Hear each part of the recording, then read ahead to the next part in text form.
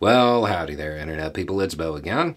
So today we are going to talk about a snapshot of the U.S. economy and a image problem when it comes to the Democratic Party.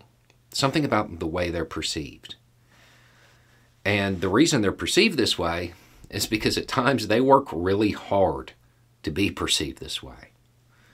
For a lot of people, particularly those who look and sound like me, they're seen as incredibly just elitist.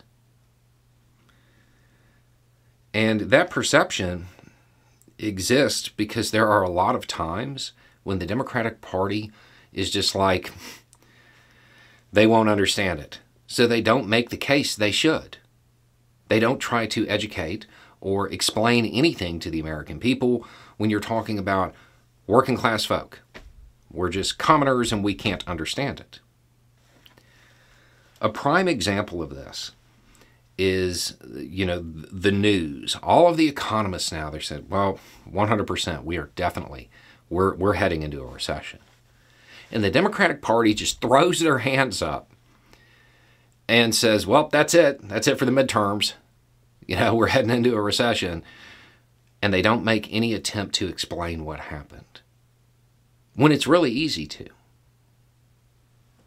And I know there's a whole bunch of Republicans right now that are watching this are going, he's going to blame Trump. Just wait. One of the interesting things about this channel, because we publish every day, there's a snapshot every day of the news. And because of that, there's a record of events. When did the economic turbulence start? Did it start when Biden took office? No, of course not. Most people watching this are going to say, well, it started because of, the whole public health thing. And you could be forgiven for saying that. But that's not true either. That's not what happened. It started before the pandemic. It started in August. There was a trade war. Remember that whole thing with Trump and the tariffs and all of that. And what do tariffs do? They, raise the price on imports. Who pays that extra cost? You do. Things start to cost more. Sound familiar? Right? It started back then. It started in August. And we knew we were going into a recession in August of 2019. Specifically, August 14th of 2019. We knew it was going to happen. Then the pandemic hit. And because the pandemic hit, it gave Trump cover politically. The economic downturn that was occurring, well, they just blamed it all on the pandemic. But see, we didn't close up. Right? We didn't try to shorten the length of the pandemic. We, as a country, decided to sacrifice our friends and family on the altar of the stock market to keep the economy going. But what really happened was the economic activity was depressed because some people were staying home, and therefore it just prolonged how long that economic instability occurred. Just made it last longer. It didn't help the economy. If we had shut down and stopped transmission, we would have been able to get back on track sooner. All of this is talked about in various videos, but it's that August 14th one that really matters. Because in that video, we lay out the fact we're going into a recession. Here are the indicators.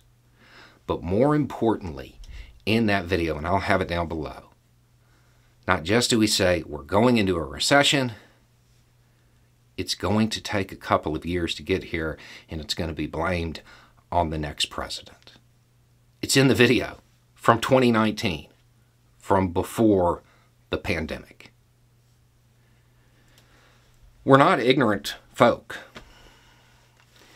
This is something the Democratic Party needs to be talking about. This is when it started. Trump's trade war triggered this. And I am somebody who is very well known for saying that presidents don't really control the economy.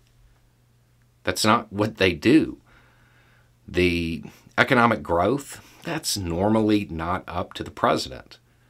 They can engage in policies that help or hurt, but it's very rare for a president to enact something that does a whole bunch of good or does a whole bunch of bad for the economy. But Trump managed to do it. He did it with the tariffs, which were bad. We knew this was coming. The pandemic slowed it. It's actually slowed this process because the federal government put out a bunch of cash trying to keep the economy flowing. So it slowed the process. But we knew it was going to happen, and we knew that it was probably going to take so long that the next president was going to be blamed for it. It's in the video. The only thing that's worth noting is that I thought it was going to occur before the 2-year mark because the trade wars were so disruptive to the supply chain. And that's something else to remember. Supply chain issues started before the pandemic with the trade war. I thought the recession was going to show up sooner because, I didn't know that there was going to be a pandemic. And that the federal government was going to push out a bunch of cash. And that there were going to be things that provided cover for economic downturns. But we knew then it was going to happen. The Democratic Party could be out there explaining this. It's not complicated. I mean, it kind of is, but not really. It's not something that most Americans can't grasp. But right now, there are Democratic strategists who are just giving up because they don't think it can be explained to us commoners. That's one of the biggest problems with the Democratic Party. You can show a timeline. I'm not the only person who covered it.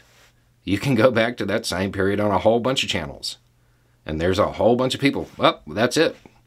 Bond curve inverted. We're going into a recession. It's going to take about 2 years. Pandemic made it take a little bit longer. I'll have the link down below.